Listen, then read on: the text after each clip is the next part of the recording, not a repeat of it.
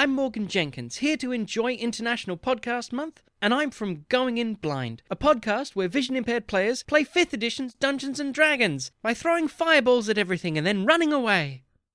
Hi, I'm your husband and GM Zach. I'm your wife and player Diana. And we host Heart Points, a one-to-one RPG podcast. Our ongoing fantasy game is set in the city of Segadansa. I play a runaway guild princess. It's kind of like the President's Daughter meets Conan. It's got evil gods, guild conspiracies, billowy pants, and flirting. plus other games too. So come join us every Monday. Heart Points. Until next time, have a very nice day. But like a very, very nice one.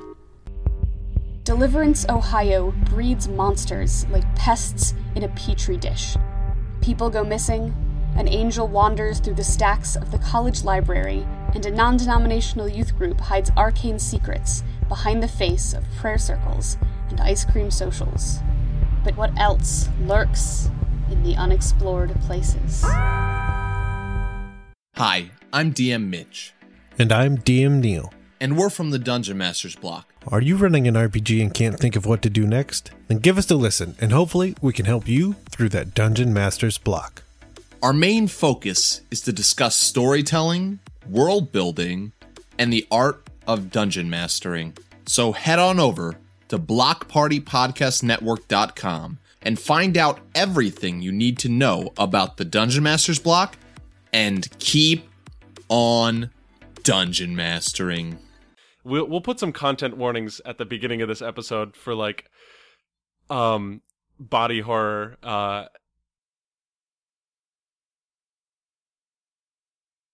Well, hello, friends and anemones, and welcome to a very special episode of I Am Here, celebrating International Podcast Month. I am your host, Taylor, and I use he/him pronouns, and I run Riverhouse Games and Game Closet, an informal chat show with all sorts of queer and LGBT+ tabletop gamers. Podcasters from around the RPG community have banded together to create a series of one-shot games for International Podcasting Month to promote diverse and inclusive gaming and to celebrate the hard work we do as podcasters.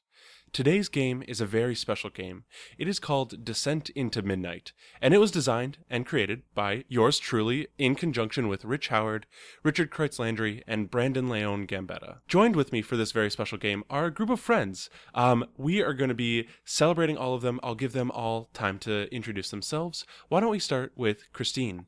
Hi, I'm Christine. My pronouns are they, them, and you can find me GMing The Unexplored Places, a monster hunting podcast about college students and youth groups. Hell yeah. We also have Morgan. Hello, I'm Morgan. I use she/her pronouns, and I GM the Going In Blind podcast, a podcast where vision-impaired players play Dungeons & Dragons and set fire to almost anything and everything I throw at them. That sounds awesome. Let's also hear from Neil. So I am Neil, I use he, him, and you can find me mainly on the Dungeon Masters block, and you can also find Whelmed, the Young Justice Files, which I help produce and occasionally guest on. And then, last but not least, we have Zach. Hi, I'm Zach. I use he/him pronouns. You can usually find me on the Heart Points podcast, where I am usually GMing a one-to-one RPG session with my wife, Diana. That sounds beautiful. So, we are going to be playing a very special game that I had a direct hand in creating. We are still playtesting this game. You can find more information at descentintomidnight.com. But what we're going to do is play a game of it. So we've already done some head start character creation stuff. Character creation and world creation is unique in Descent into Midnight because there is no canon setting. We are creating the canon for our story kind of as we play. So we've all generated our characters, we've rolled them up.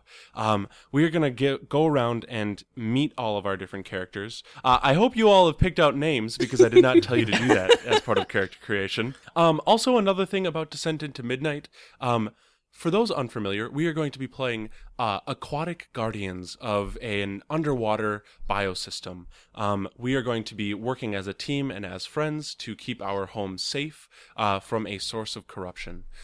So we are playing in a world where humanity has never stepped foot, in a universe where humanity may never have existed. So these are entirely alien underwater species. We're going to see some really cool character concepts. We're going to find out all about the amazing life that lives in the oceans of this planet that we are going to create. One thing to note is that since we are living in a world where humanity has never existed, it may be easy to anthropomorphize things, so to put human labels on things, to assign human traits to things. Let's try and avoid doing that. One obvious example of that might be using human pronouns for our characters. I encourage you, however, because we are not aquatic creatures playing this game, we are human people playing this game, and pronouns may mean different things and may have importance to different people. So if you want to use he, she, or they for your characters, I encourage you to do so. But please do not feel bound by, anything like that. Go nuts in the same way that you go nuts describing your character. So let's do it in reverse order. Let's meet some of our characters. Zach, why don't you tell me about the cultivator that you will be playing today? Yeah, I'm playing Dantalion the cultivator. They are boisterous and blooming. I chose for their look. I'm picturing a Dantalion as like an axolotl type creature, except with a massive tail, like a sea snake like tail that just is like trails far behind them. For their psionics, I chose healing spores. For their attitude, I chose nurturing, and for their homeland, I chose a vibrant reef. Yeah. Tell me about this huge tail that Dantalion has. Like, how huge are we talking? I think it's like twice the length of their body. I'm not sure really what scale kind of we're thinking of for our sapient creatures. If they're massive, then I think Dantalion is about average size compared to the other sapient races. I also think Dantalion has they have the big axolotl gills, and I also think like towards the back where their hind legs are, they have nudibranch gills to help them get extra oxygen and help filter out the salt, because so that they don't take in too much salt, and like long catfish like whiskers. They look very like wise, and I think I love the detail of the large whiskers. Also, it occurs to me that this is a character with many like long and thin protuberances, whether that's your gills or your whiskers or your tail, just like many long and flowing things reaching out from your body. I love it. Yeah, very I think much. as they move through the water, they're very like very like silky looking. Oh, excellent. Very, very cool. Neil, let's hear about your character. So, The empath. yes, this is interesting. So for looks, I'm going to be honest, I didn't even look at the playbook because I already had the idea in my head that it's the character I'm playing is essentially the disembodiment of echolocation. And when people enter the area that my character exists in, they know I'm there. And it's more of a feeling than anything else. And then that goes to the idea of the psionics. I chose influence emotions, and the attitude was thoughtful, and I also chose a vibrant reef as my home because I could be connected to so many other creatures that I really consider that to be a place that I want to be. And my character's name is Gihon. Excellent. This is one of our more creative character designs. I love seeing everyone's character designs for their Descent into Midnight characters because there is no like rules with a capital R and like a trademark symbol after the word about like what your character can be or look like. So this is fantastic. I love this, Neil. Morgan, let's meet our next character. Okay.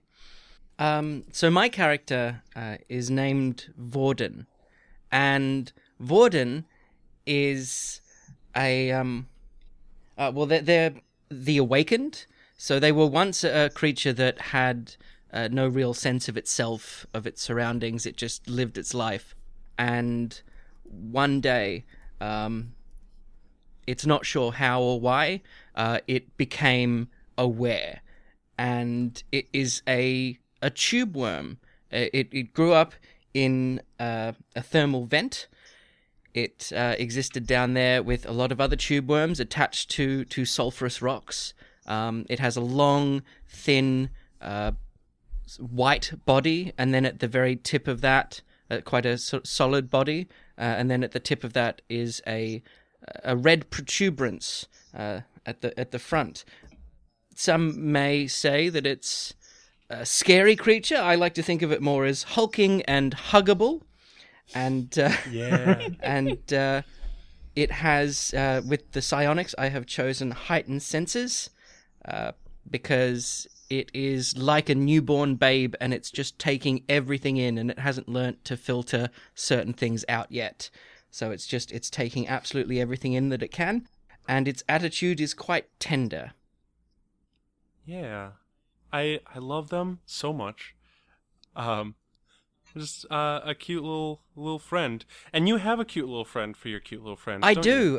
When I became awakened, I broke off, not on purpose. It just sometimes in the hydrothermal vents you get updrafts, and one of those got into the rock and into a crack in the rock and lifted a chunk of rock up. I happened to be on that chunk of rock, and another one of my kind is on that chunk of rock as well. And I call that worm Silky. Yeah. And they are my friend, and I love them. Excellent. We all love Silky. Yeah. This is a Silky appreciation podcast. And then rounding us out, Christine, let's hear about your character. Yes. The Redeemed. Yes, the Redeemed. I just spent that entire several minutes of introductions debating over pronouns for my character and went in completely the opposite direction I thought I would. My character's name is Caldera, and Caldera uses she, her pronouns. For look and psionics, they kind of go together in creating the sort of character description I have of this character. So for look, I chose deceptively delicate, and for psionics, I chose perfect camouflage. And the way that I'm imagining that is, I'm going to say a word that sounds very anthropomorphized, and I don't mean it that way. Caldera is, in essence, like a gargantuan mermaid, but rather than mermaid meaning half fish creature, half human, it's just that sort of silhouette, I guess. I don't think that her top half is necessarily humanoid. It's just distinct from the sort of tail-like bottom half. In terms of scale, I actually have a picture that sort of inspired this that I'm going to send to you all in our little chat. Oh, Just awesome. the picture that I've just sent is like a large ship with like a mermaid coming out of the water, basically dwarfing it. I'm just imagining that she is like significantly larger than the other characters on a grand scale, giant. But as her name sort of indicates, she's from a rather volcanic area. And so the deceptively delicate and perfect camouflage, I think her skin is covered in imperfect plates of basaltic rock. And so if she curls in on herself, she looks like a rock. But those plates of rock are not necessarily armored. They're actually quite fragile.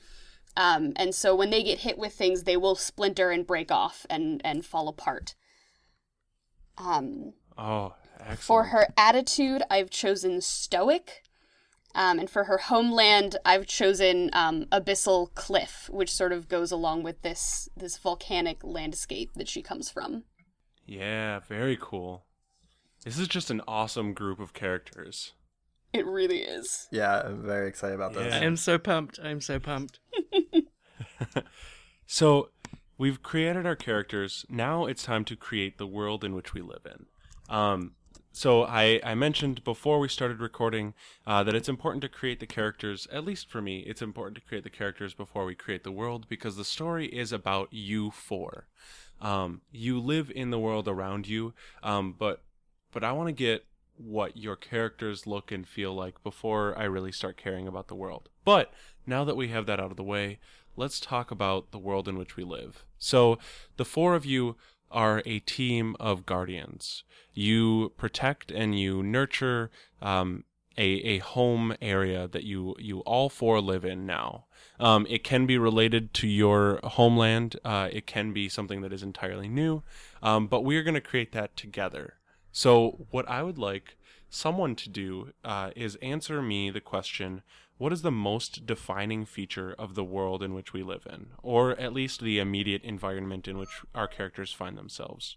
So I'll answer this one because I think it plays well to kind of some of the background stuff we talked about with the cultivator. I think that the world we come from is extremely vibrant with life.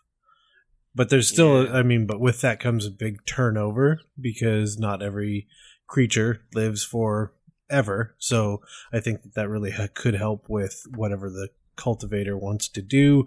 And I think it helps with my character because then I can try and be connected to more creatures. Yeah, I like that a lot. So that's my thought. Mm-hmm. Hell yeah. So what does that look like? What do we see as the camera pans over?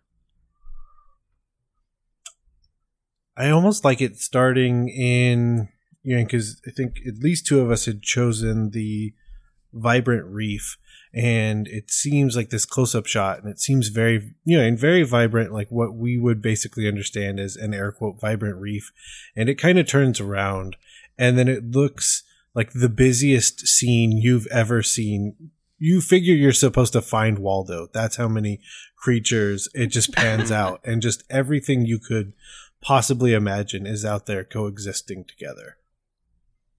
Excellent. And I think, yeah, we'll get into the specifics here because I'm already getting ahead of myself because I'm very excited about this. So I would like someone else besides Neil to tell me about a non-sentient species of life that lives in your world. What does the local wildlife look like? I think it would be interesting to have some predators, some like non-sapient predators, like sharks or barracudas, something large and fast and full of teeth that lurks in the darkness and kind of inhabits the spaces in between the reefs, or in between the reefs and the vents, since it seems, I think we're split between, like, two of us came from the reefs and two of us started in the vents.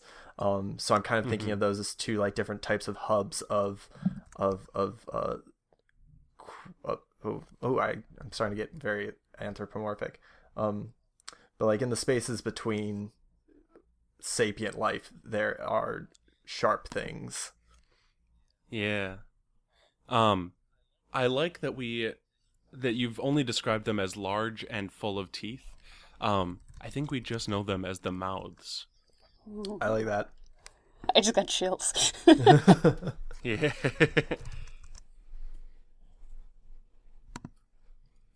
The mouths. Very cool. Now, between Christine and Morgan, I would love for someone to tell me about a local custom or celebration. This can be something from like an annual tradition, or it can be something that we do every day. What is like a norm of our life society? Oof. I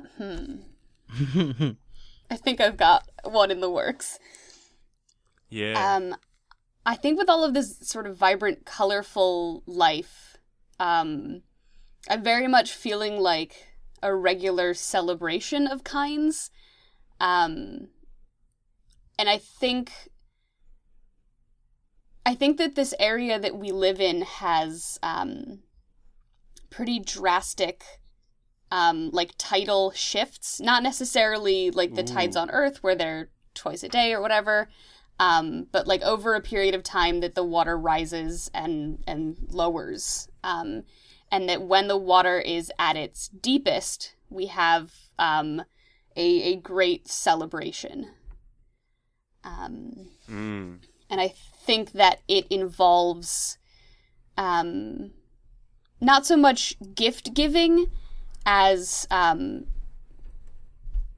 going to the sort of within like local community areas. I don't want to say neighborhoods because again it feels anthropomorphizing, but that you go to the person that you, or the not person, You go to the, trying to think of a non-anthropomorphic word for, like, neighbor here, but I think neighbor is probably okay. We can say neighbor. Yeah.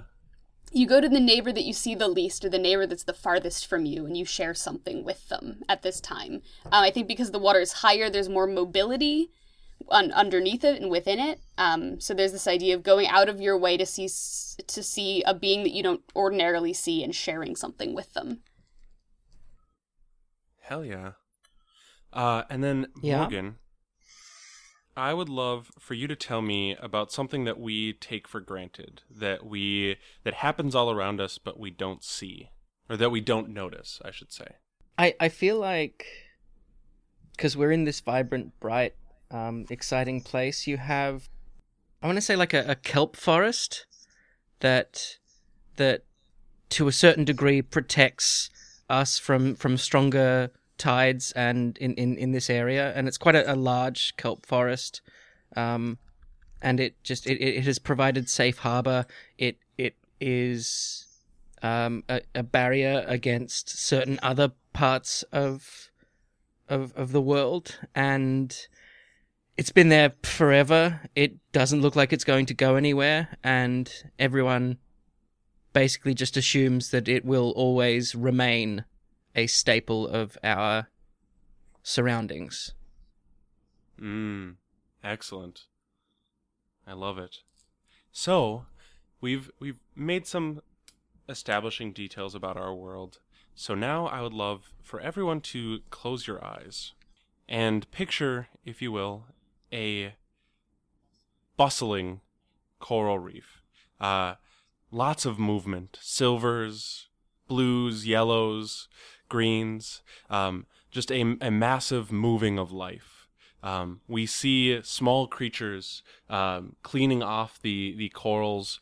We see larger creatures kind of scouring the dead skeletons that every coral reef is built on. And we see some new skeletons that are added just kind of as part of the natural turnover of life. And we see just as creatures die and float down to the bottom of our coral reef to feed the community, to give organic matter that our phytoplankton lives in, to inspire the coral reef to grow higher and brighter. We see the newborn families of small ocean creatures sprout and blossom in front of our very eyes. This is a life that is constantly on the move. As this life moves and bustles, we get a glimpse of some danger as a creature ventures too close to an edge or too close to a fissure in the coral, and we see a flash of teeth. A large, fast, blurred object pulls this creature out of the water, and the mouths feed.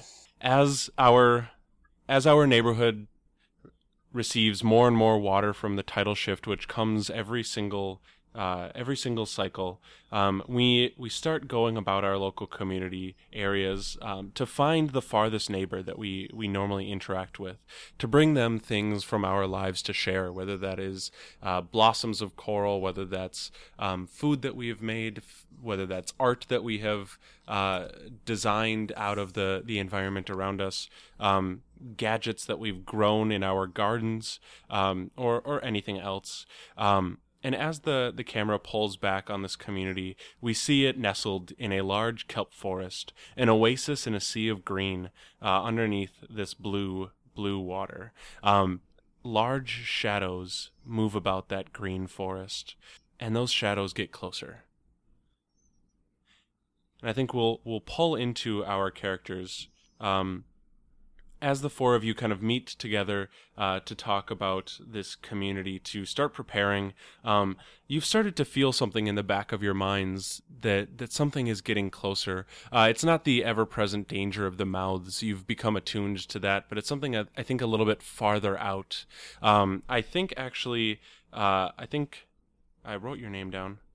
I think Yihon, you feel it strongest because it's pulling at you kind of from the core of your existence.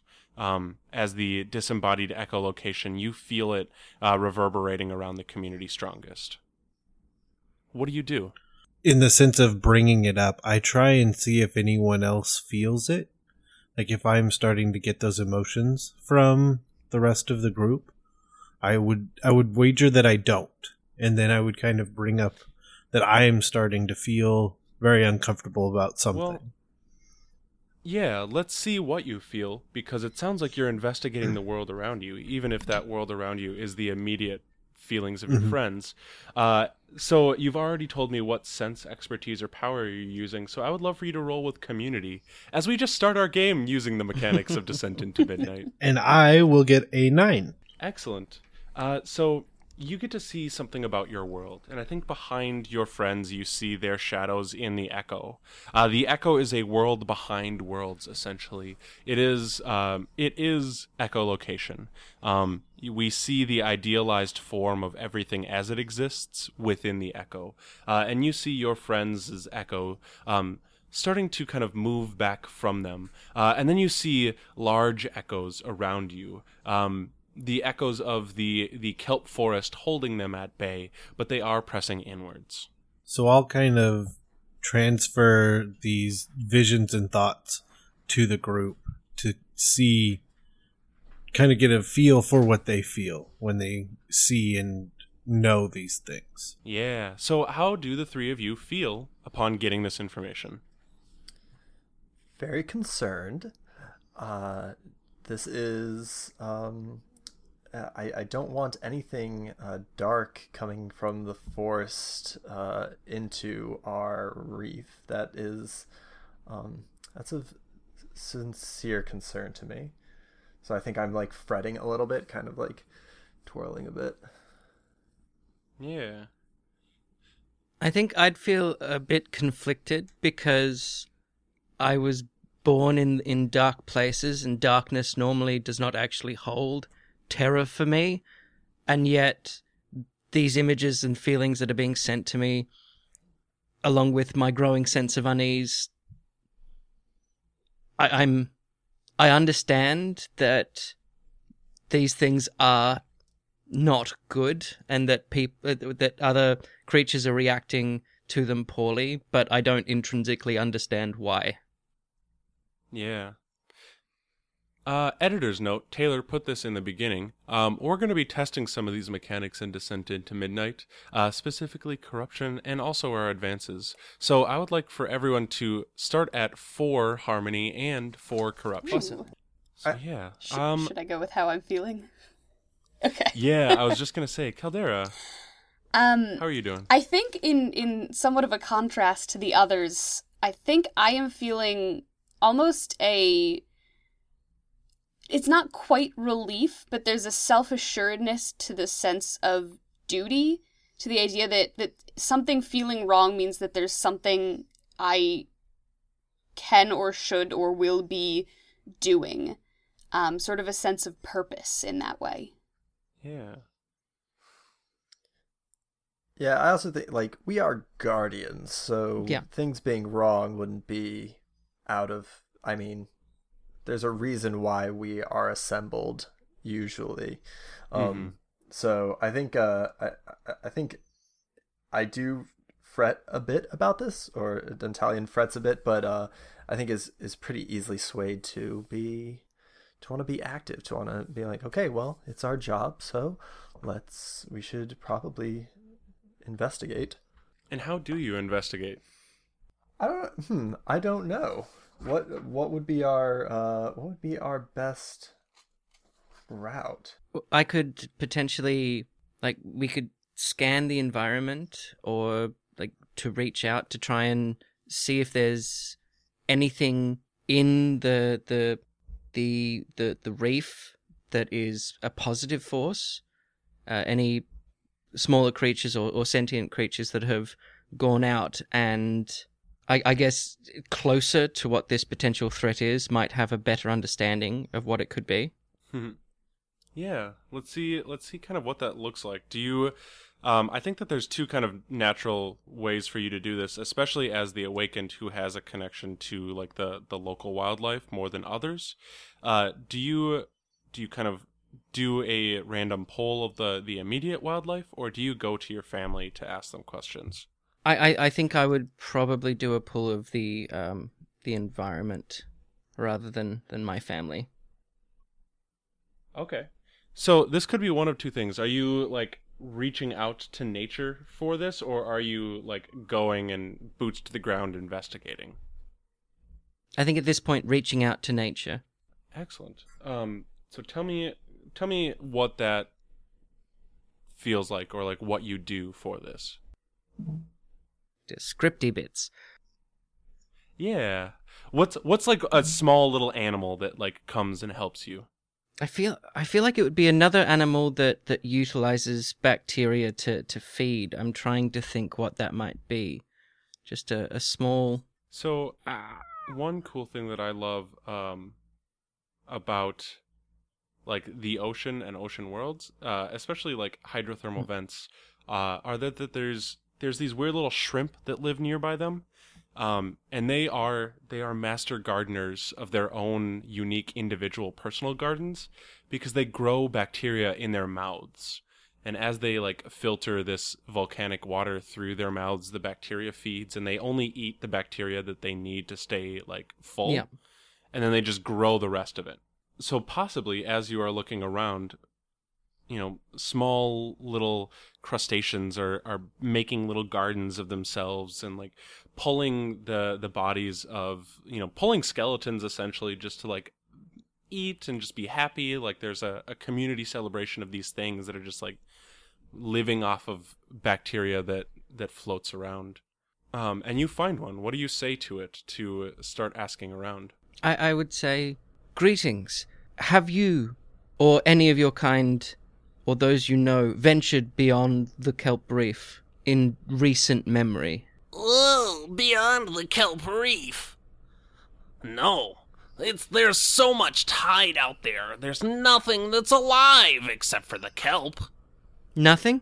Well, I don't know. No one's been out there. Therefore, no one lives out there, right? Surely you must know of someone who has traveled beyond the kelp reef, even momentarily. So here I think is where we trigger that reach out move. So I would love for you to roll plus community, and we'll see how this conversation goes. Oh, fantastic. I rolled a 6 minus 1. Excellent. So 5. So 5. So yeah, on a 5. Oh, good. So the little crustacean just kind of looks furtively around and just says, well, they always say that, before they were here, the mouths used to live outside the kelp forest.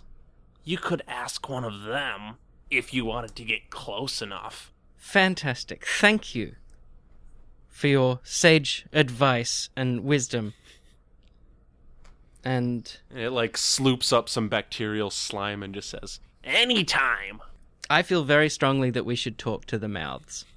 You say to the rest of your friends, who reply, Sure.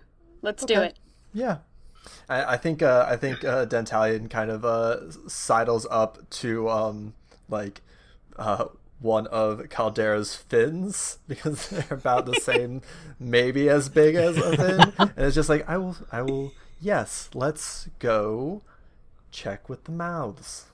And you just feel this not overwhelming, but just this general sense of unease, but also this sense of this is the group though. Like Yihon's not going to do it with anyone else, so off we go. Well, so depending on what we need for this, I can create devices. And I'm wondering if we might need some form of light to go through to get to where the mouths habitate, or something even needed to communicate with them. Yeah. One other thing about the mouths is that really that they are hungry and that they are fast, and they don't like to talk, but they do love to eat. I think so. This might fall more under Yihon's specialty, but since my garden has the benefit of a calming aura, I wonder if I could devise a device that would emit that aura and hopefully slow down, calm down, satiate any mouths that might enter within its radius. And I would love to couple the move that I chose, which actually is Aura of Serenity. So I think we could work together quite well to accomplish that. And if I can get a grip on one of them, I can stop it from moving. Nice. Forever. Well, preferably not, but if need be. So, Yi-Hone, it sounds like maybe you took It's Green as one of your moves? Or no, Dantalion. I took It Plugs in Where to create empower genetically modified devices.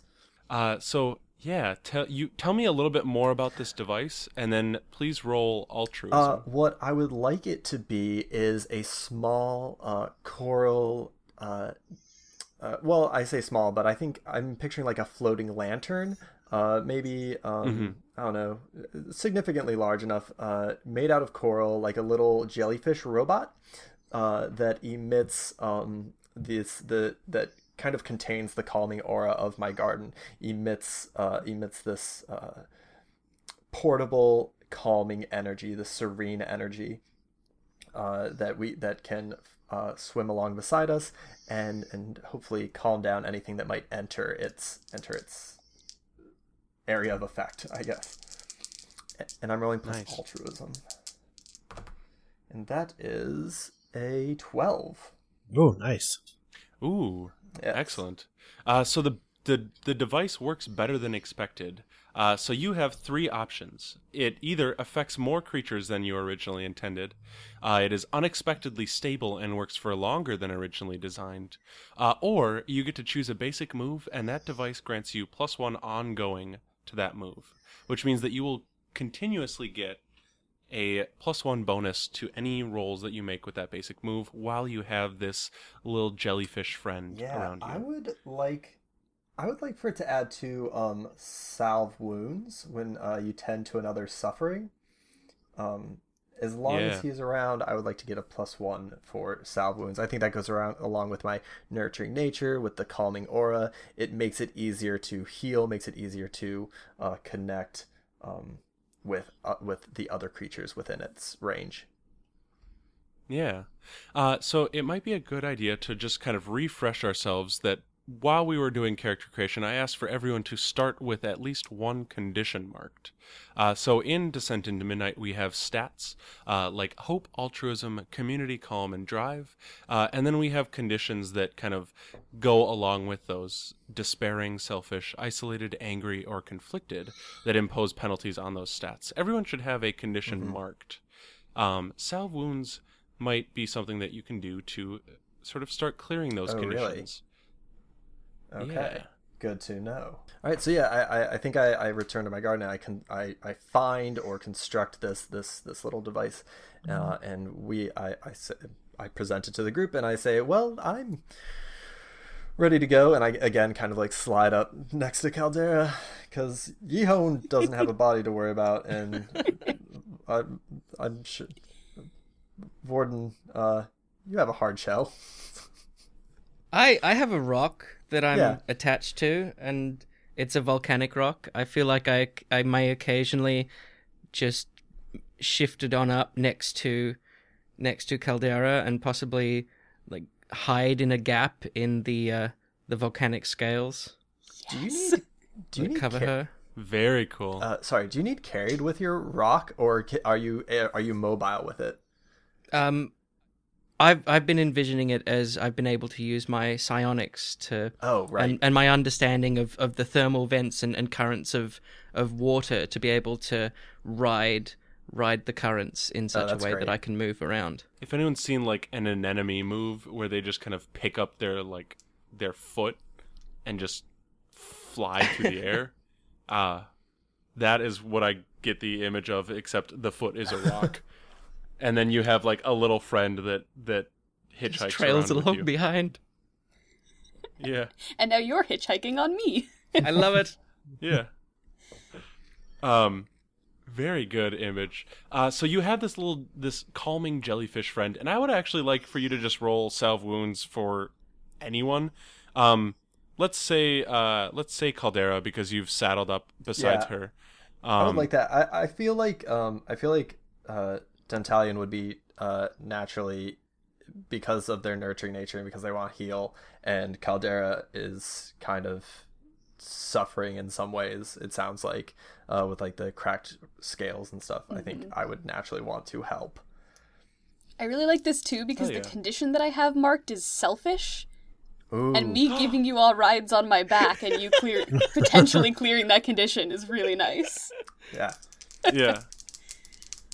Have you just been grumbling about it this whole time then? Yep, I do it, but I don't want to. And I'm rolling plus hope for that? Oh, I'm not good at that. Like, sometimes you'll take a sharp turn just to make me go flying off. Oh, yes. Just occasionally. Yeah. I did get an 8. Caldera, do you manage to like kind of open up to us? I think while we're riding on you, if I'm trying to like cure your selfishness, I think I do kind of like try to swim up near your head and try to like have a conversation with you, try to ask you, you know, how are you feeling today, Caldera? Are you hopeful about the mission? Are you feeling positive? So I have to ask you if you open up to my attempts to help. I think I do. And I think I do because I am feeling hopeful, and because, like I mentioned, this sort of sense of, like, purpose and self-assuredness. I think it's a good moment for Caldera. I think Caldera feels at her best when she has something to be doing. And so because we're on our way to do something, I'm more likely to be willing to open up. So nice. Yes, I do open up to you. Great. I rolled an 8, so only one of us gets to heal our condition, and I do think it should be you. I'm selfish, so I think it should be me too. And now I'm not selfish anymore. That's perfect. So like instant regret. Like, yes, it should be me. Oh. So, yes, it should be me. Maybe it should. No, it's okay, I guess. So I do like that because I kind of want to hold on to mine because I took Conflicted. And I'm envisioning Conflicted as not really knowing if eliminating the darkness is what I want to do versus study it. Nice. Ooh, very cool. So, you've made your friend, you've helped a friend. Now let's shift our spotlight to a friend, because Yihon, you said that you had a move that you were looking to use. What happens? What does Yihon do? So for the Aura of Serenity, it says when you calm emotions of those around you, you can either choose either an emotional state or condition and resist corruption. Nearby creatures have the emotional state muted, or they do not suffer penalties from the chosen condition until the end of the scene. Yeah, so tell us what happens. So, what I've been thinking is all of you start to feel this very weird sense that Yihon isn't there as much anymore. And I don't want to say the name wrong, so have fun cutting this out. And Dentalion, you sense that Yihon has actually kind of entered into the jellyfish robot that you've created. Ooh, wonderful. And Yihon is entering in there to kind of work with what you've created, as well as enhance it, as well as kind of let it enhance the powers that they have. So then in conjunction with everything that's going on, I'll kind of cast out that conflicted nature is not going to affect anything that we do because I had also chosen Conflicted. Oh, cool. So I'm going to kind of cancel that out for both of us because this feels like the right thing. Whatever happens next, this is what Yihon feels like they're supposed to be doing. That's awesome. And even though I can't see you do it, like when I sense you doing it, I like swim over to the device and I'm just like staring at it and like swimming around it, making like all these mental notes at how it's like subtly changing, how the frequencies seem to have moved, and like, oh, maybe I can improve it next time by doing this. If Yihon can do this, maybe they can do this and help me out with this project. And I'm just like fascinated by it. So yes, Conflicted is no longer going to impose a penalty on rolls. You can still act conflicted, and I encourage you to do so. But you have it significantly muted. So that is part of this move. The other part of this move, Neil, is that I would love for you to roll to resist corruption. When you stave off corruption, roll plus the amount of corruption that you have marked. And you want to roll low on this move. Like 2 1s? I rolled 2 1s, so I got a 6. You rolled 2 1s. You got a 6. So on a 6-, mark harmony and hold on to your true self. You keep the corruption at bay, and you reduce your corruption score by 1. Oh, that's amazing. What does the audience experience as Yihon holds on to their true self? I think as much as Yihon gets to connect to all of these other creatures, it's that cursory connection. It's kind of whatever they're willing to connect with me on. And I've had deeper connections before, especially with this group, but somehow that embodiment of the jellyfish has created almost in me this very deep connection like I've never felt before, and I think that's really helped Yihon hone in and focus on their true self rather than any time ever before. Excellent. And then I think, Caldera, you said that you had something that you wanted to do. I want to catch a mouth. Yeah. Let's go catch a mouth. So the 4 of you move from the sort of city center where you were investigating these small little crustaceans with their slimy bacteria goop, and you move kind of towards an edge as the coral shelf falls away into a rocky crevasse. You see silvery glints as the mouths move their bodies in the darkness, and you hear the hunger itself rumble up from the skeletal coral underneath you. Well, I'm gonna get eaten. I'm not. I think that Caldera feels more comfortable out here, where there's less density of life and more. I think that sort of rocky crevice type landscape is something that she's familiar with. I think because she's so big, she sometimes worries about mobility in a way, because a reef area is often a little more shallow. And I think it, particular being this day of celebration where the tides are highest, and being out further from things, I think she instantly falls into this like more comfortable, faster kind of movement, this sort of darting back and forth movement. And she is going to try to reach out and catch one of these mouths. I have the move 1-to-1. When you grapple with an opponent, ask if they yield. And then if they do, I can do some stuff. Yeah, so tell me exactly how you reach down and grab one of these mouths. I want to say it's almost like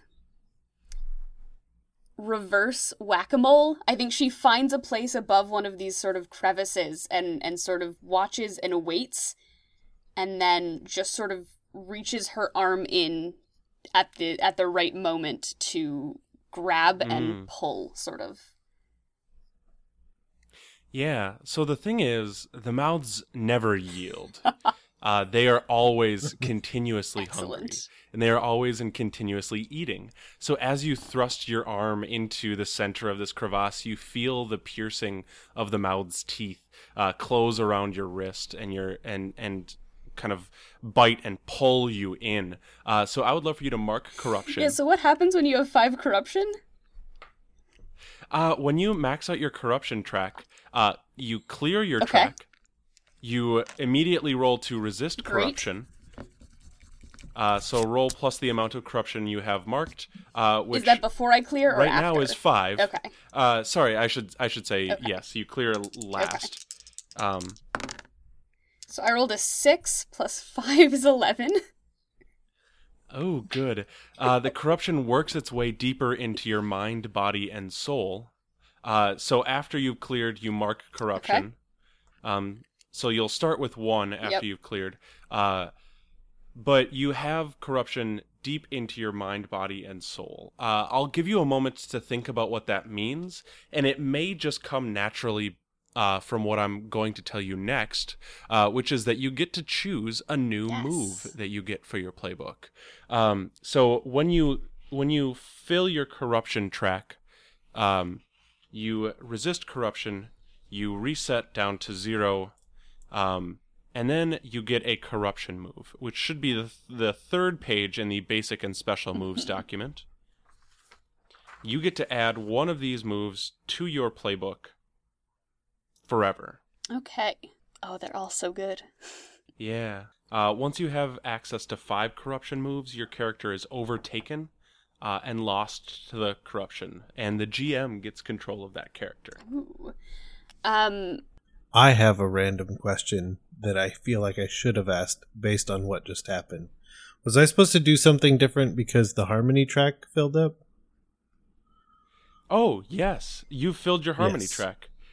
So when you fill your harmony track, you clear your harmony track, and you get an advance, which you can find on the last page of your playbook, or the first page of that PDF document. Oh, I printed it out and folded it like I was supposed to.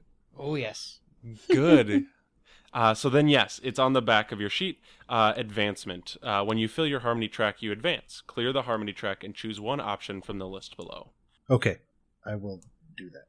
I think there are a couple of these that I'm torn between, but I think,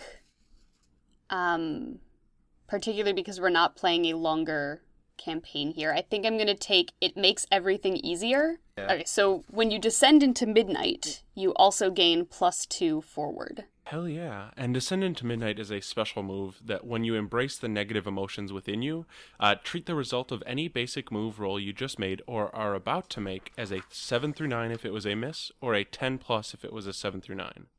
After resolving the move, tell the guide who is hurt most by your actions and choose one. Either mark the condition associated with the stat of the move you just made, or mark corruption and immediately roll to resist corruption. So you are gonna be better at getting into those negative emotions, because you're gonna take a +2 to some things. So, yeah, this is gonna be great. So tell me how the corruption moves into your mind, body, and soul. I think that... So one of the things about the Redeemed playbook that really called me when we were choosing playbooks is this idea that the Redeemed sort of sees violence as necessary but not appealing. I think... yeah. But I think what the corruption does is that there is... I think Caldera enjoys it a little too much. Because the next part of resolving my 1-to-1 move is that I harm the mouths according to the fiction. And I think that it is just... She just takes a little too much... Not quite joy, but, like, enjoys it a little more than she knows that she should and feels that she should. And what does that look like? What does enjoying it look like, or what does the harm look like? I guess, what is the whole, like, thing? What is the experience that we get? So do the mouths have, like, physical... Because she's reaching in and grabbing, and I'm trying to sort of visualize what she's grabbing, I guess. Yeah, I think that for me as the guide of this game, I just had them as mouths. So if you have an idea for what you want, no, that's go great. for it. But I otherwise, think she reaches in with one hand and sort of grabs essentially like the lower jaw sort of one of them, and then as it's refusing to yield, reaches a second hand in and sort of starts to pry them apart a bit. Oof. Oh. And I think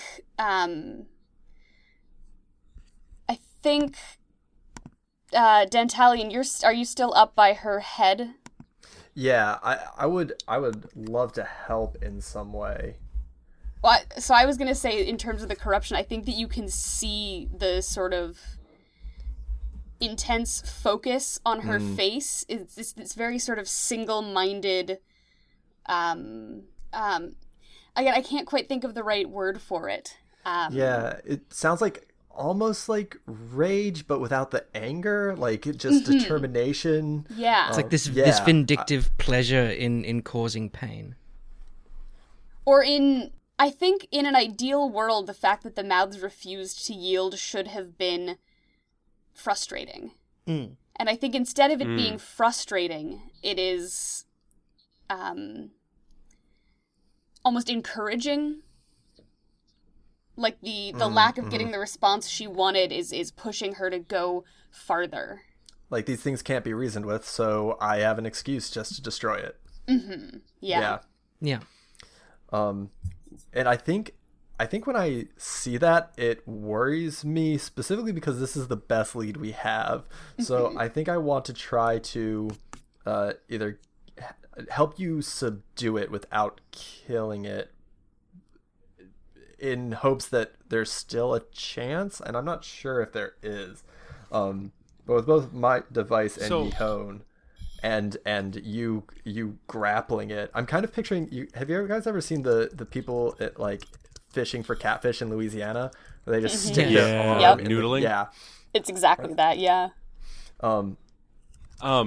Quick question before we get too far into this: does Caldera have go to it laughing? Yes. Oh.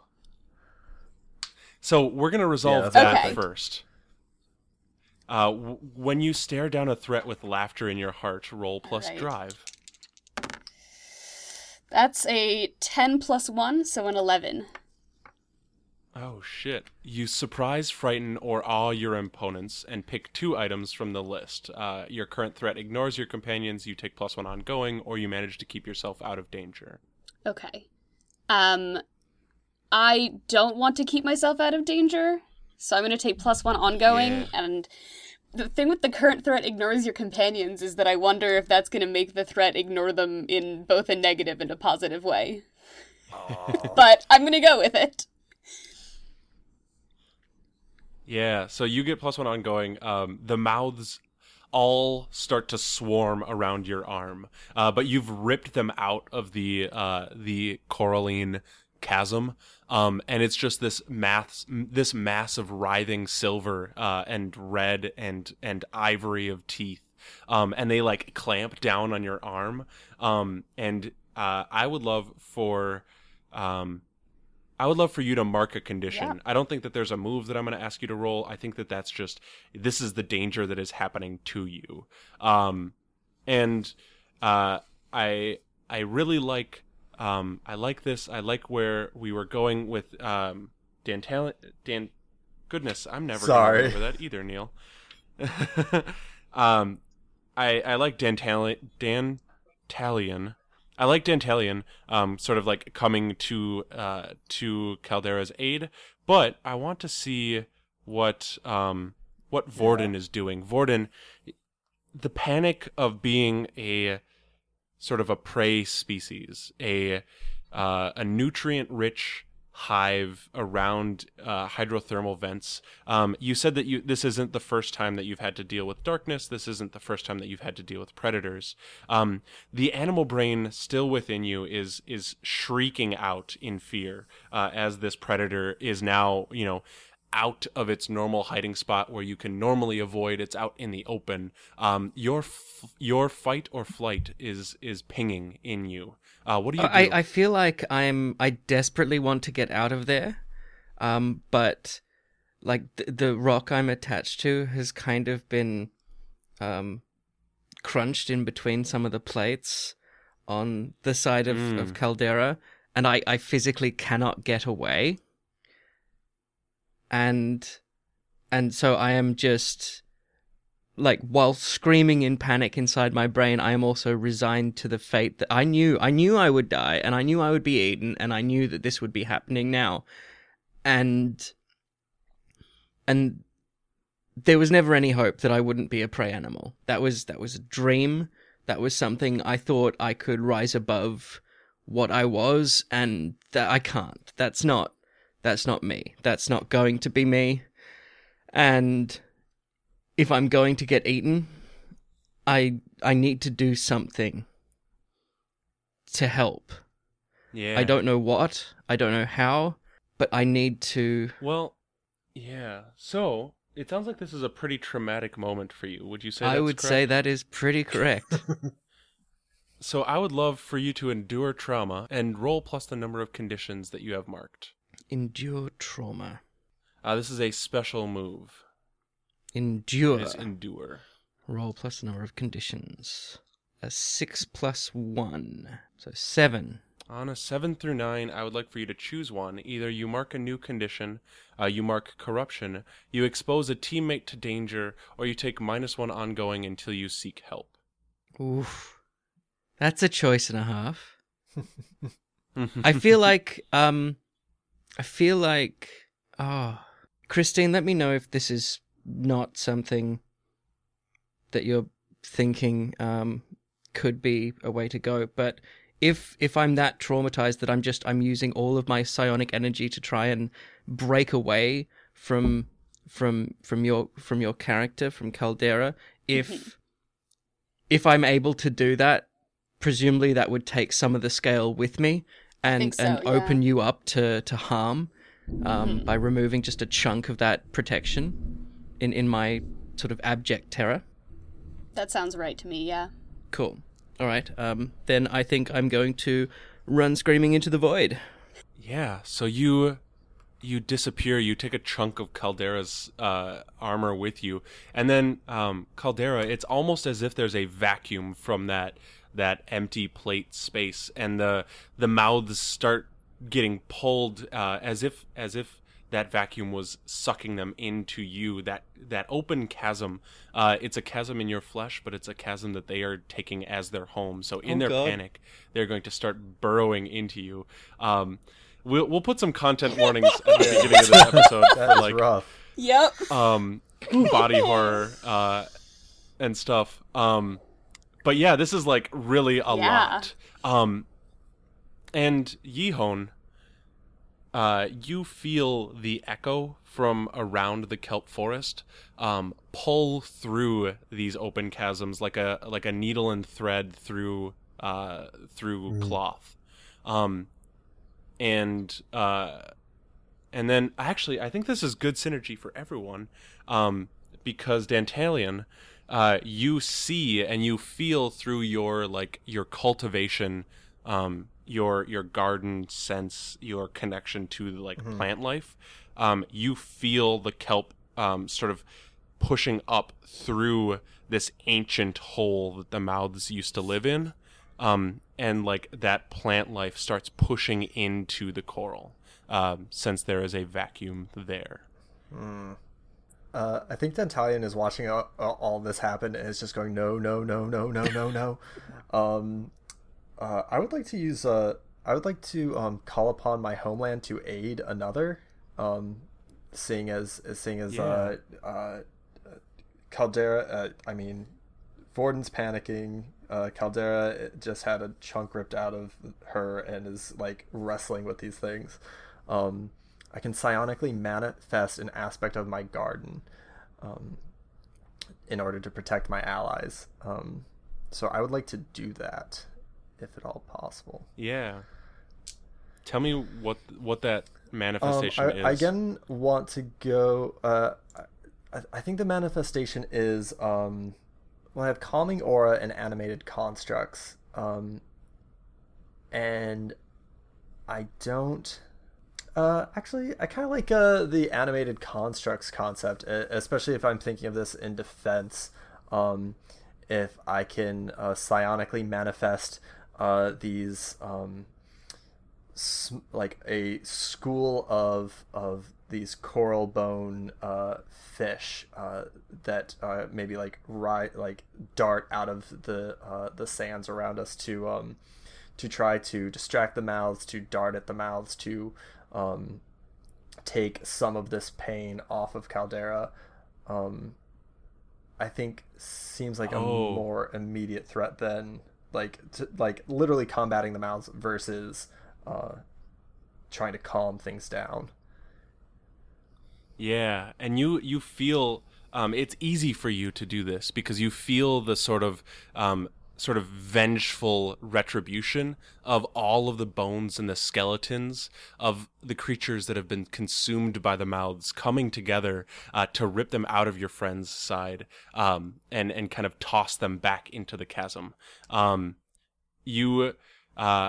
don't necessarily know that I want you to roll for this because I think this is very cool. Okay.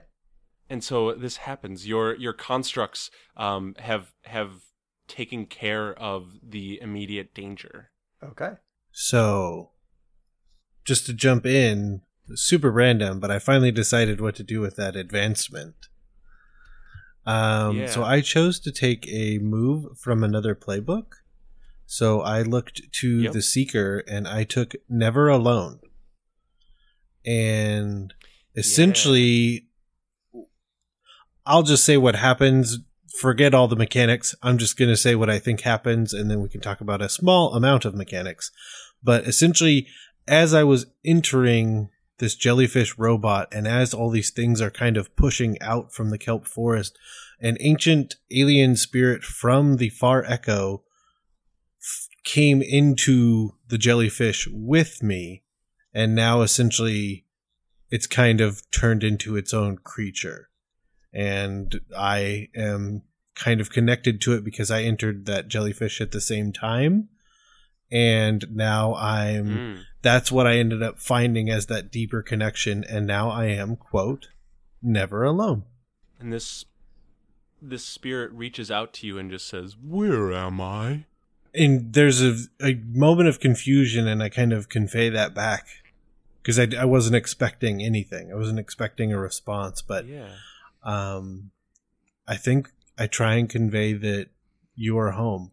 There is great violence here. How is this a home? It is in a state of flux, but we are here to protect this home. And sometimes violence finds us, but know that we never seek it. Your friends are conflicted and dangerous. Correct. Understatement. Okay, just making sure that we're on the same page. No.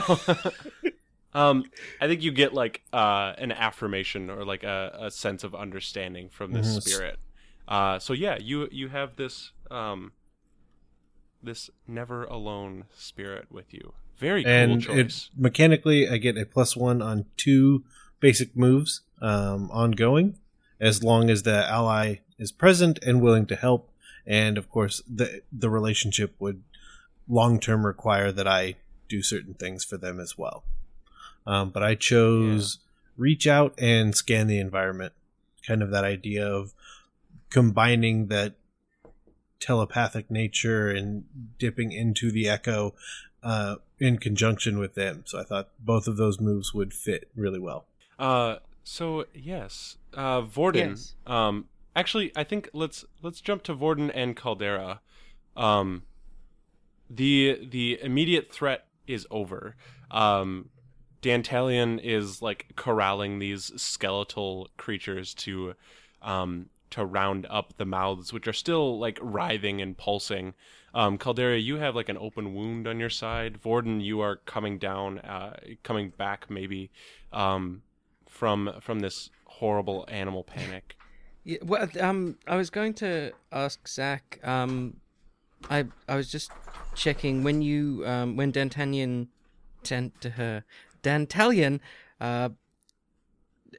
manifested an aspect of the garden. That was the creatures, wasn't it? Yes. Oh, okay. Yeah. Yeah, that was the small like coral fish automatons. I was just thinking if there was a physical aspect of it, I'd probably be hiding in it at this point. But oh, what's that D&D monster that's like the worm that lives inside of a corpse? Oh, I have no idea. Sounds horrifying, though. Yeah, that does. Well, yes. So let's assume that that's going to be me. Basically, I think at that point I'd given in to my baser animal instincts, and one of the fish had been sort of attacked by the mouths, and Silky's just started burrowing into it, and I've just gone with it. Oh. And so we're hiding, both like one popping out of one eye hole and the other one out of the other. Just oh God, keeping an eye on things. Okay. And using my psionics to kind of make it swim around and still appear to be part of the shoal of fish, just following their movements. I think. All right. So I don't know if we want to do Caldera first, or if we want to try to calm Vorden down. Vorden seems very upset. So Dantalion, you have this choice. 2 of your friends are hurt. One physically, one maybe emotionally. Which one do you go to? Well, I just pushed off the. Yes, the swarm kind of managed to push the mouths off of Caldera. All right, yeah. I think I want to go to Vorden first, because Vorden seems to be having a very bad time. And I think I think I would psychically reach out to Yihone as well. I'm not sure if Yihone. I mean, I am nurturing by nature, and I want to help. I don't know if I am as equipped to help this panic, despite my calming aura of my reef. I don't know if I'm as good as talking as Yihone may be. So I think I reach out to Yihone and say, Vorden is is very troubled. Can you help me try to bring them back? Yes, let's calm them down. I think since I have a physical body, I think I swim up to this fish that Vorden has taken, and I call to Vorden. I say, Vorden, everything's going to be all right. You can come out now. So when you tend to another's suffering, ask that player if they open up to you. Vorden, do you open up to me? I think it takes a moment, but I think because Vorden can view the field and does know that the danger has passed, though can danger really pass? Or is it always ever present? But I think Vorden does, after a brief hesitation, open up. So now roll plus hope, please, Dantalion. I should probably let Yihone lead on that. That is an 8. Only one of you gets to either clear a condition or mark harmony. I would like to give it to Vorden. Oh, good. In that case, I will clear a condition, because that has been causing a lot of distress, and if I can get rid of it, that would be great. Yeah. In this case, it might be more. It might make more sense for Yihone to tend to Caldera while I'm talking Vorden. Yeah, down. I was gonna say let's shift the viewpoint now. Yihone and Caldera. I think that I am trying to convince. Okay. So when I took a condition earlier, I took isolated. And I took that not because I was feeling isolated, but because I was sort of isolating myself. And so I think that I am reluctant to accept help in a way. I think that Caldera is trying to act like it's fine and that she's not in any kind of pain and that this is not a problem. with a sort of stoic sense of like a resolute sense of just, ignoring it. Mm-hmm.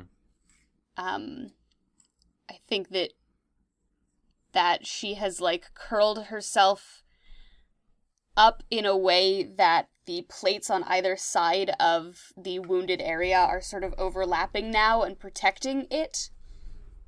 But that's not like a sustainable, like she can't really move from there without upsetting that. Yeah. And Yihon, how do you help? So you'll see the jellyfish robot kind of swim over towards Caldera, and it's almost like this connection to a connection. I know I can get the sense that there's this isolation, or the attempted isolation, but in some way that's the one thing Yihon doesn't want someone to do more than about probably most things. And so I'm going to try to link all of us back together, really, to remember that we all get together because we are the support group for this community and each other. And so I will try and create a deep psychic link between all of us to kind of just be the tide that raises all ships, if you will. But so I would still probably do salve wounds in an attempt to remove the isolated condition. I think so, yeah. Let's see. I think you can create that link, but I think mechanically what that does is help Caldera's suffering. So that's hope, right? Yeah, okay. Roll plus hope. And that would be a 12. Actually, we missed a very vital part of that move, which is asking Caldera if that's she opens right. up to you. So that is very, very true. So you'll get this sense initially of this connection to Yihon, but then you'll feel almost immediately behind it a connection back to Vorden, back to Dantalion, and then just this unifying connection. And it's the question of, do you open yourself to that connection? I think because it is that connection to everyone and not just to Yihon, I think I do. I think the isolation would have made me not want to open up to just one, but I'm more likely to open up to the collective. So yes, I do. Awesome. And so then Dantalion and Vorden, somewhat unbeknownst to you, all of a sudden you kind of feel that connection and just this back and forth of comfort, I think, in a lot of ways, knowing that we're all there. We may be here or there, but we're all connected. And so, yes, I would have rolled a 12. Excellent. So you each get to choose to clear a condition or mark a point of harmony. I think it makes sense for me to clear my condition. And I will mark a point of harmony. I will mark a point of harmony because my condition is cleared. I will also clear my condition. Actually, I'll clear my condition. Excellent. So we have a moment of calm as we rejoin our psychic spaces with each other. We get connected back to one another. Neil, Caldera's actions with the mouths were pretty brutal. And I think that triggers your It does. Yeah. So you mark harmony, and then please resist corruption as you join psychic links with each other. You get kind of that flashback, that residual savagery. So then it's plus the current amount of corruption I have. Okay. Yes. So then I get a 7. And all right. So on a 7 through 9, when you resist corruption, you stave off the corruption for now, but something inside you is unsettled, and I would like for you to mark a condition. Oh, that's tough. Let's see. How does it feel? Yeah. Yeah, seeing that. Oh, okay. I knew which one I wanted, but I couldn't figure out why I wanted it. So I will mark angry because I'm angry that we were forced to do that. I'm not angry that Caldera did those things. I'm angry that we had to do those things. That you were put in that position. Were the mouths completely driven back? We've lost the mouths? I think so. And here we are at almost 6 p.m. Central. The editor's note, we can cut this part out, but I think that we're close to like wrapping this thing up. We might not have closure to our story, but I think we're at like we've had our inciting incident, rising action, and like falling action. So like I think that this might be a good spot to like finish up and call things for the episode. But I want to make sure that like we're all kind of satisfied with things. So like what might we want to do to like close this story, to like maybe not get closure but like to reach a good stopping point? I think with the last thing that kind of happened was a deeper connection to each other by me psychically connecting all of us. I think a conversation about a quick conversation about how we're on the same page and what we need to do with what we think is about to come towards us, I think would be a good way. Yeah. And then like ending on a cliffhanger, maybe. Let's do it. Who speaks first after you've made this psychic link? The jellyfish. I think, yeah, I mean, that might be a good answer. The spirit says, "The echo is reaching in, and you all must prepare." I think Dentalion is I don't know how to express this with words, but since it's a psychic connection, I think empathy is fine. I think Dentalion is frustrated because they feel like they didn't make progress in understanding. They followed a lead, and that lead seemed to hit a dead end. I think that's a feeling of frustration, which I think it's a problem for Dentalion because they're ignoring, literally they're in a improved psychic space with their compatriots. Caldera or Vorden, do either of you two have thoughts on whether or not you need to understand this? How much analysis is acceptable to an awakened creature or an instrument of violence that has just been patched up? I think Caldera is starting to question that.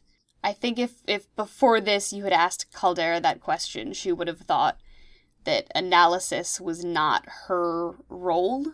Mm-hmm. But I think that maybe because we're all feeling this empathetic connection, and she is feeling Dentalion's frustration at this dead end and they didn't get anywhere, I think she's starting to question how true that actually is. And if what she should be is just a weapon that you point at something and let it, let it go. I think she's feeling through everyone else's feelings that maybe she does need to question and understand things more, if that makes sense. Yeah, how does she communicate this to the group? That's a good question. I don't think she says anything. But I think that she does this posture that she's adopted to sort of cover over the injured part on her side is sort of a defensive posture. And so I think she shifts out of that and into a more sort of open, sort of holds her body more openly. And I think she makes room between the plates on her back and on her shoulders for characterness for Vorden to settle in if they choose to, and room for Dentalian to move closer if they choose to. And I think there's through this sort of empathetic connection, there's a feeling of almost an apology. Yeah. This might be reverse engineering this move, but it sounds like you're asking those players if they open up to you in order to tend to their suffering. I think so. Yeah. So what is the answer, Vorden? I think Vorden would. Vorden is still feeling. They're feeling a lot of guilt over having fallen apart so completely and having given in to that despair that they felt so acutely, and that they no longer feel. And I think they would accept and go to that position, but I don't think they would latch on again. I think they would hold themselves not apart, but just up from that position in protection of it, so that what happened before couldn't happen again. And Dentalian? Yeah, I really like this because we're seeing like all the characters kind of like switching from their like nature at the start of it, like Caldera kind of switching to trying to be more like introspective, and Vorden trying to be less like instinct driven, and Dentalian is just I think Dentalian is kind of reveling in these negative emotions rather than looking at the facts and the data. Like, they were the first people to see, or the first things to see the mouths and fend them off and survive the mouths, and like Dentalian is just ignoring that because they can't see it through their frustration. I don't think I go back there. I don't think I go back to the safe spot by Caldera. Well, at least one player Someone opened up to me. So I think this might be the final roll for the game, but I would love for you to roll plus hope. What an appropriate final roll. I hope I don't fail miserably. Oh, I rolled a 4 + 1, so that's a 5. That is a 5. Oh, good, because I know that we are not getting closure on this game. And I don't think that we even get the emotional closure of coming together after this. So, like, Vorden, you take your place again, but something is different and something has changed. I've ruined everything. And it just doesn't feel right yet. And we'll end on that kind of cliffhanger, as we know that this is just the start for these characters. And we can all imagine their adventures and journeys in the future here. But for now, I think this is a good time to draw the curtain on this game of Descent into Midnight. I'm so heartbroken. I ruined everything. No! Oh, please, if we're playing that blame game, I'm the one that tore everything apart and was like, hey, the crab said, let's go talk to the mouths. Let's go talk to the mouths. I just wanted to grab one. The good thing about Descent into Midnight is that it has a lot of emotions in it. Yeah. It was good. So thank you, everyone, for joining us for this game. Again, you can find more information on Descent into Midnight, including a playtest packet for you, the listeners. You yourselves can play this game in development now by going to descentintomidnight.com. We will kind of close things up here. As always, I am Taylor. You can find me on Twitter at Leviathan Files. You can find everything about Riverhouse Games at riverhousegames.com. And you can listen to Game Closet, a queer and LGBT tabletop role-playing game podcast, anywhere that you can find podcasts. Let's go around and refresh where we are all at, social media and project-wise. And we'll start with Christine. I'm Christine. You can find me and everything that I do on Twitter at cprevis. And you can find my podcast, The Unexplored Places, on Twitter at unexploredcast. And Morgan? I've been Morgan. You can find me at moronjenk on Twitter, or my podcast Going in Blind at Going in Blind D&D. Or I turn up all over the place in other people's podcasts. You may never know if you're going to run into me or not. I'm a surprise. And Neil? I'm Neil, and you can find me on Twitter at JoteManiac. JoteManiac, that's Jack of all trades, master of none, IAC. And you can find the Dungeon Masters block at DMS_block on Twitter. And you can find Whelmed at the YJ Files on Twitter. And we link to everything else, all the episodes and everything like that. So yeah, Twitter, it's the place. And Zach. I'm Zach. You can find me on Twitter at ZWGarth. You can find the podcast that I GM for, Heartpoints Pod, at Heartpoints Pod on Twitter. And then I just want to take a special moment to thank Tess, who is at RPG_casts on Twitter, and is also rpgcasts.com. Thank you, Tess, so much for putting together International Podcast Month, for bringing people together, for enjoying this space with all of us and making this possible. So that is it for all of us. So until next time, share and enjoy, everyone. Share and enjoy. Share and enjoy.